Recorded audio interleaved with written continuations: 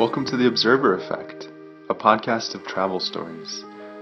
Each week we hope to bring you a conversation with someone we meet overseas, and at least one good story.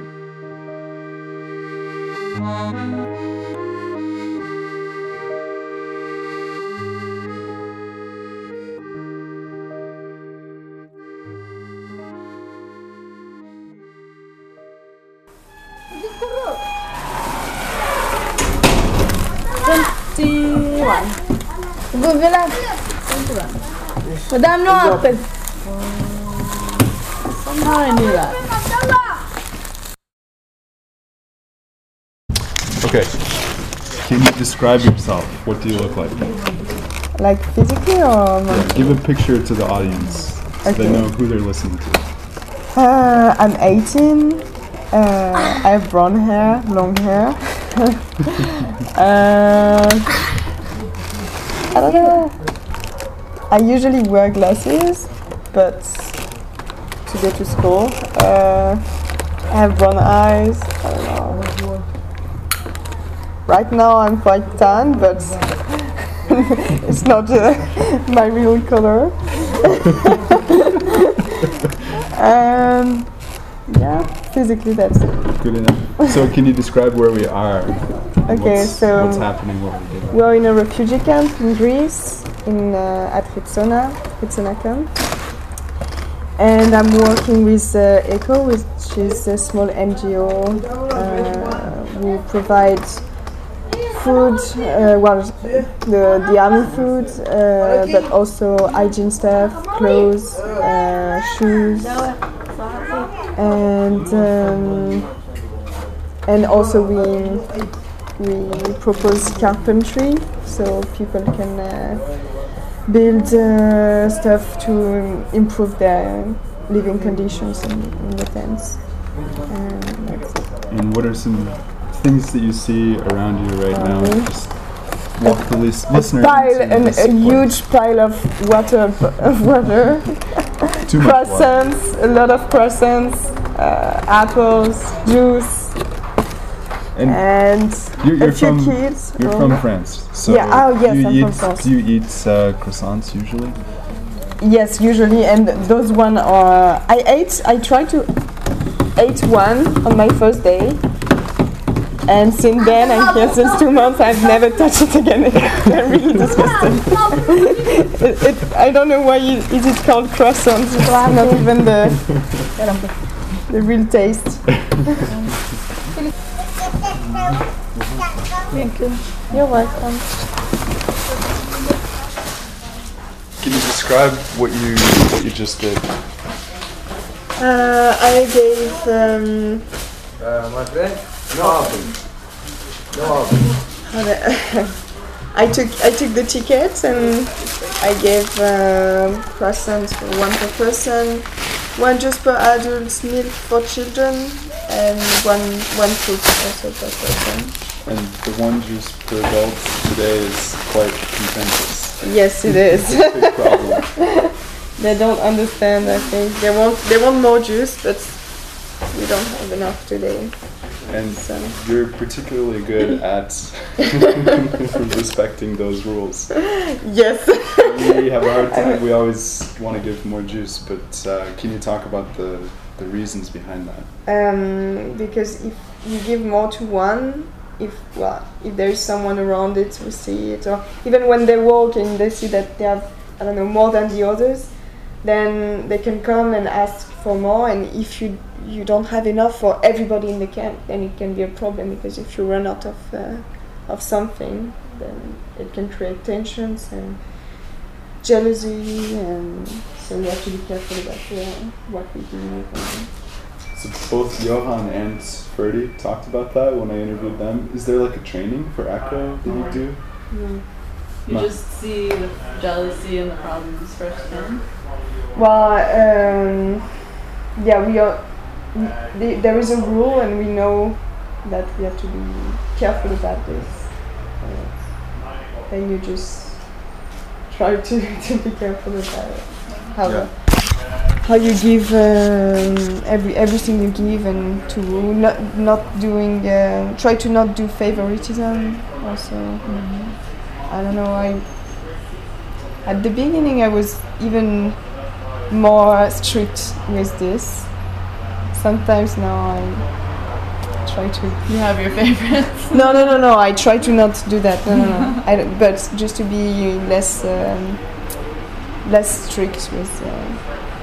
When we have a lot, like we can do. Yes. So did that surprise you when you came here? The fact that we can't give what this. It's surprising because you want to give, you're here to give, so and you have to say no so many times. But then you understand also that it's also a good thing. Well, if we are doing this, it's for a good thing, like avoid tensions and they understand most of the time, so it's not a problem. What other things surprised you when you started? When I started, well, the waste of food, like the army food, they don't eat it, so we waste a lot of food. We try to give it to charity, but sometimes they don't come, so we have to throw it away. That was the first thing that almost all new volunteers are like. But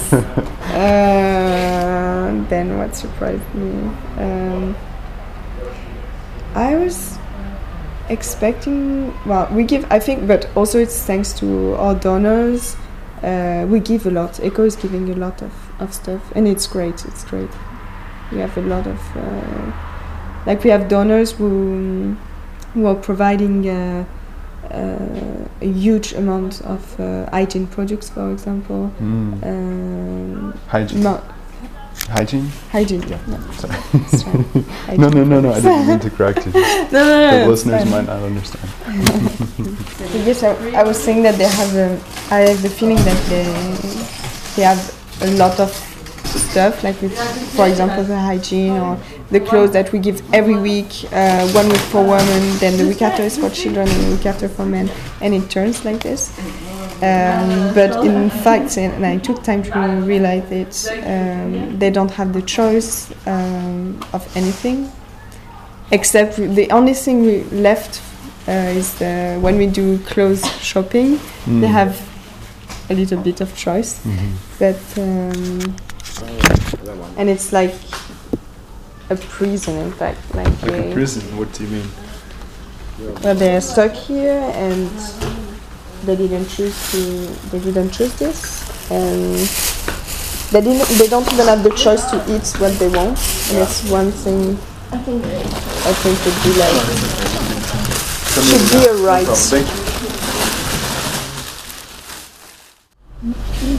So, why did you come? One of my friends went in Leros in November with this NGO, and he spent more than 1 month there. And, well, the situation was completely different because it was like, I don't know, a lot of people arriving every day with the boats, and it was really hard also to be there. People were dying. It was terrible. But I really wanted to come and help, but I was underage, and so I was thinking, and I had also my final high school exam to take, so I decided to wait until the summer.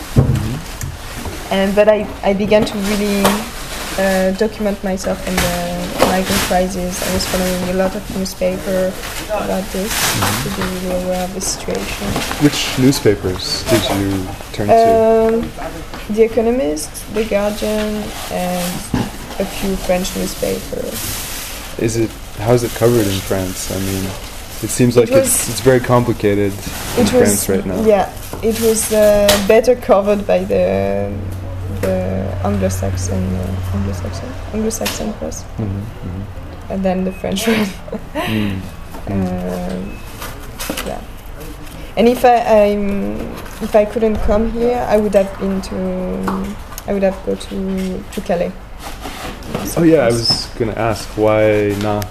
Because I had this friend who put me in contact with ECHO. Yeah. But if not, I would have been to Calais. What organizations are working in Calais? I don't know. I would say maybe MSF is there. What? And MSF, I think maybe is there, but I'm not sure. Médecins Sans Frontières. Doctors Without Borders. Yeah. And a few like small NGO also, I think. Mostly. But there's not like an organized camp, right? It's not official. It's the jungle. The jungle, yeah. Holland just said that he's going to. Yes, yeah, he wants to destroy it. What do they expect to happen? Do they think everyone will disappear? No. Well, the plan is to take them to center in France. I don't know. Into cities? Or? Center, like not refugee center. Yeah, like kind of refugee center. In a town, in a city. Kind of. I don't know exactly. It's very unclear. I don't know. It seems like maybe they should have a plan before they destroy everything. What we hear from the news about France is that the attacks are due to poor integration. That's what the American media reports. Sorry? Poor integration. Poor integration from former generations of immigrants, right? Sure. So, do you see that growing up? Like, what does that look like? What does that mean? Well, for example, where I live, you said it's a suburb of Paris. Suburb of Paris, yeah. You have really city where it's mostly immigrants, son of immigrants. Mm-hmm. And they are less educated. They have the less good jobs. It's really more difficult for them. It's like difficult areas with a lot of immigrants people. Mm-hmm. It looks like ghetto, and you have a few I would say a lot in my region. Mm. Is it that the government just wasn't interested in helping develop those areas? So they just... I don't know if they were not interested in doing this or just... I don't know. They just didn't do it. So do you feel tension with those communities, between the rest of France and those communities? It will depend of which social class, I would say. Like the upper class maybe look down on those people, but can be afraid also. Yeah, I would say mostly like the fear is one big point. And do you come from a very giving family or an upper class family, or? I wouldn't I'm just curious how your family feels about you coming here at 18 degrees to help refugees. I wouldn't say upper class, maybe middle class, but middle class is very unclear. Like it doesn't mean anything. Like I don't consider I'm rich, but I'm like. I live well. I mean, sorry to make you say that. It's not champagne and caviar every day. Yes. Sometimes. Just on the weekends. I'm just teasing. But no, my family is very open-minded and. Yeah. I just mean did you learn this instinct from your parents, or it's just in you? You want to go respond to this crisis? With this crisis, it's really me, I think. But helping the others is more something. Because I did my first volunteering experience when I was 15, but it was. Not it was volunteering. Can I say that? Solidarity work. I can't say it. Say it in French. Solidarité. Yeah, solidarity.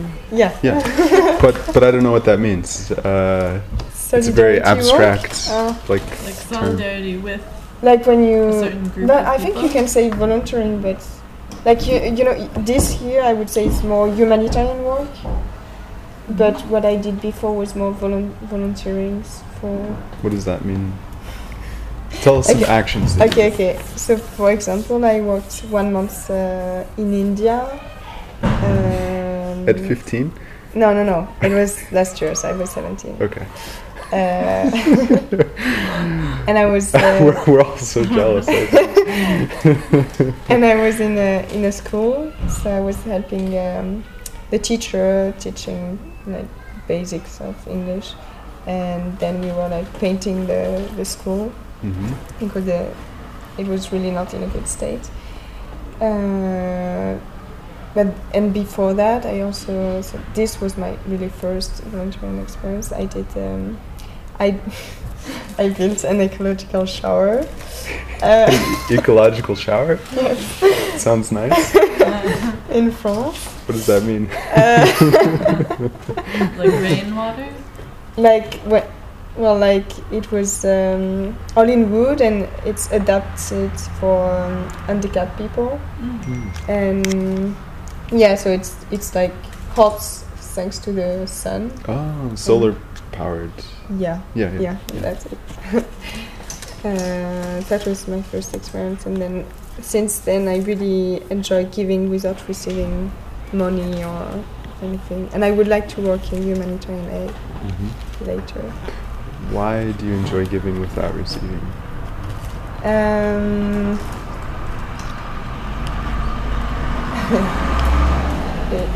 I need to reflect. Okay, let me ask another question. So, I'm curious, what role has travel played in your life in general? Maybe in inspiring you to do this? I don't know. Have you traveled very much then? Well, I firstly traveled a lot with my parents, mostly in Europe. Then I had my first experience, like going for 2 weeks in a family in Germany or in England when I was like 13, 14. And then my first experience alone in traveling in Estonia, in India. Estonia. Also, yes, Estonia. And I've been thinking about going to Estonia. Really? What is Estonia like? It's so mysterious. I find the people are very unwarmful. Interesting. Nobody says that. Really? Everyone says people are nice. Really? Generally. I've never heard I had anyone this say anything feeling. about Not just Estonia, I just mean generally. People will say everyone's everyone's nice, but really? Yeah, I don't know, maybe something links with the It used to be Soviet, right? Russia. It used to be Yeah. Russia, yes. USSR. I think, Behind I the don't Iron know, Curtain. maybe a lot of the former Russian Yeah. countries might be a little... What do you mean by, you said unwarm? Unwarmful? Yeah. No. It's okay. Not Don't worry. Don't be. We can't speak French, so don't feel bad. All right. Give an example. What do you mean? If you go to buy something, no hello, no thank you, no goodbye, that kind of thing. Okay, so Estonia and India and Germany and Yeah, and well, lots of with my places. parents also traveled a lot, and I think, yeah, with my parents I used to travel, like, it was always, like, adventure and kind of very sportive holidays. Like, for example, we went to Sweden, but we went on an island where we didn't even have a shower. Yeah. Last year we did a bike trip for 1 week. Or we do a lot of stuff, sailing. So yeah, I think it's inspired me in not being afraid of the nature. I think I would say. And also, one of my uncle, when he was 20, he just dropped out school and left around the world for 5 years. Those By uncles are walk. the best. Those uncles are the best. Sorry? those uncles are the best. Yes. Those crazy uncles. Yeah, with a lot of stories. 5 years. 5 years. Well, we have to interview him. And now he's a mountain guide in France. He came back. But yeah, it inspired me a lot. I really admired what he has done. Yeah. What he did. And also one of the person I would say who inspired me when I was maybe 12, something like that. I met a French writer and traveler called Alexandre Poussin. He's quite famous, and he's a traveler, and he did from South Africa, or the corn of Africa, Yeah. to North Africa by walk. Yeah. And so I met him, and it was very interesting, and I really admired also what he done. Yeah. So have you noticed that travel has changed you in any way? Yeah, I would say I built maybe myself on traveling, like what I was saying, like not being afraid of the nature, but also not being afraid of the difference of other people. Yeah. What about this time? You've spent a long time, you will have spent a long time. Do you reflect? Do you journal? Have you noticed any changes? I think it's maybe a little bit early for me. I don't have enough insight to see the changes, but I would say I'm less naive with people. That's a word we borrowed from you. Sorry? That's a word we've borrowed from French in English. Yeah. We borrowed it from French. Okay. Yeah. Wait, is it the same pronunciation? Yes, it is. Naive. Yeah. Because I was too much like everybody is nice, everyone is nice, and like too much like tolerance, but in too much tolerance. Yes. And I think I learned here to be less naive with people, to be more aware also. I don't know. Yeah. Okay, last question. What's your best travel story? The best? It's too difficult to choose. Could be any. Actually, a story?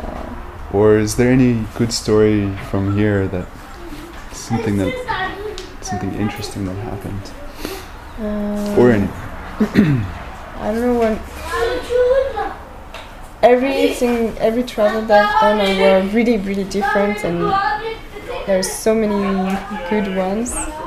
Like this summer, I've been hiking with one of my best friends in France for a week, and we were just sleeping in the nature every day on the coast. It was really nice.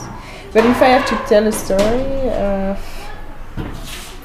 I don't know. Like once I was swimming it was in the Caribbean, and we were swimming we were sailing. My parents really like sailing, so and there was a wide barrier of coral, and so with a lot of when the water take you away. Yeah, the currents. Yeah, the currents. Or the rip tide. Yeah. And there were also all my family. I mean, like my grandparents, my uncle. Yeah. We'll get back to it. Yeah. Which number?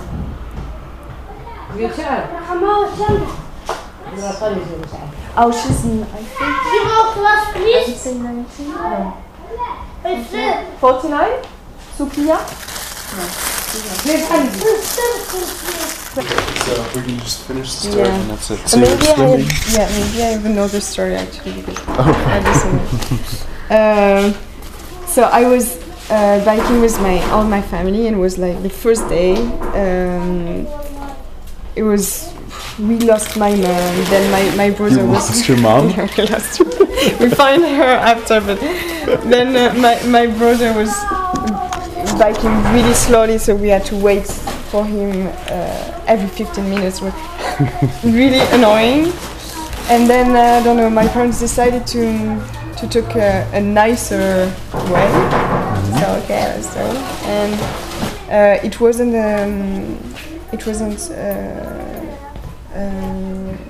wasn't used for biking. Like normally we couldn't bike on this way, and my wheel broke. Like I don't know. The tire, you mean it popped? Like the air. The air release. So we fixed it, and then we continued biking, and like 20 minutes after, my wheel literally explodes. Like so we couldn't do anything. Like I was with my bike, and the plan was like I have to walk with my bike until the camping, and it was like we were biking for I don't know, maybe 5-6 hours, and I was really tired. I didn't know where was the camping, maybe 1 hour or 2 hours of walk, I don't know. So we were like in the middle of nowhere. There was nothing, no shop, nothing. And it was like, it was going to be 9 o'clock, something like that. So the shop were going to close if there was any possibility to buy a wheel. And then suddenly a guy appeared with this bike where you have two seats. Yeah. So him with his wife, and then the thing behind like a basket or a cart. A cart with the two or three children. I can't remember. And he stopped and was like, "Oh, do you have a problem?" And we explained it quickly, but just like, and then he was like, "Oh, no problem." He just let his wife on the side with the children, and he took my dad on the bike, like the best friend ever, and they biked to find a shop somewhere, I don't know, and then they came back and they fixed my wheel, and I was like, wow. That's super cool. And this guy, that was a good ending for this day. And this guy, we saw him again throughout the week, and he again helped us because we lost our map for the bike. So he gave us a new map, and yeah, it was funny too. That's a great story. Yeah, I really like that. All my traveling with my family, or always like this, like there is always something which happens, but with a good hand, so it's great. Thank you so much for sharing, and thank you for speaking English. I really tried. appreciate that. I really tried.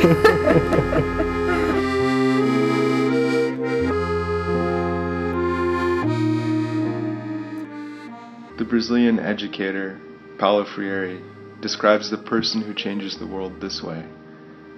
This individual is not afraid to confront, to listen, to see the world unveiled. Thanks so much to Romane, and thank you for listening. Please check out kiva.org for another way to show solidarity, to make a big change. That's kiva.org, kiva.org. And thank you to Boulé for providing the music.